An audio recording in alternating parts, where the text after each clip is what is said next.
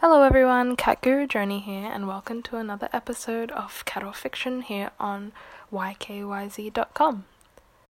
While Urban Dictionary may define a cat fight as a vicious fight between two women that features biting and scratching and often involves clothes being ripped off, that isn't exactly what we'll be talking about today. If you're not familiar with the song of the cat fight, it sounds something like a cult of witches screaming and hissing at each other. For indoor cats, a fight might mainly involve a few hisses and swipes before you step in to de-escalate. But why do our furry friends want to fight each other?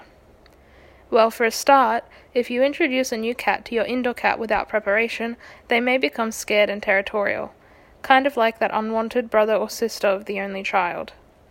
Additionally, street cats, who are in the habit of fighting with other cats to defend their territory and food, might not do well in a multi-cat household, so take extra care if you're introducing them to your cats.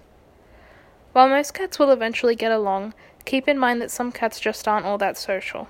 Some kittens may even from a very young age prefer their space, or to watch their siblings from a safe distance playing, while others might fight for attention.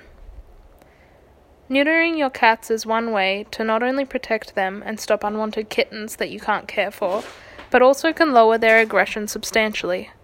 Less male aggro and less symptoms of heat in female cats. On one last note, please take notice that if your cat suddenly becomes frequently aggressive out of nowhere, this doesn't necessarily mean your kitty is angry, but it very likely is more a sign of them being in pain. Toothaches, pain, or decay, as well as an internal illness or an infection, can become worse if you don't get your cat checked at the vet following these signs of unusual anger. I hope you're having a wonderful day, evening, or afternoon wherever you are in the world. Cat Guru Joni signing out.